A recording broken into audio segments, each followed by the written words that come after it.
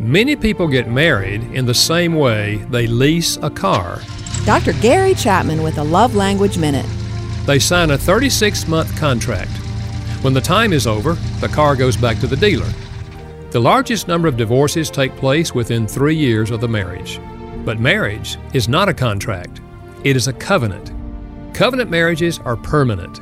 In the Old Testament, when Ruth made a covenant with her mother-in-law Naomi after their husbands had died, she did not say, "I will go back to Israel with you and see how things work out." Rather, she said, "Wherever you go, I will go. Your people will be my people, and your God, my God. Where you die, I will die." That is the language of a covenant relationship. Do you view your marriage as a contract or a covenant? Dr. Gary Chapman is the author of The 5 Love Languages. For more, visit 5lovelanguages.com.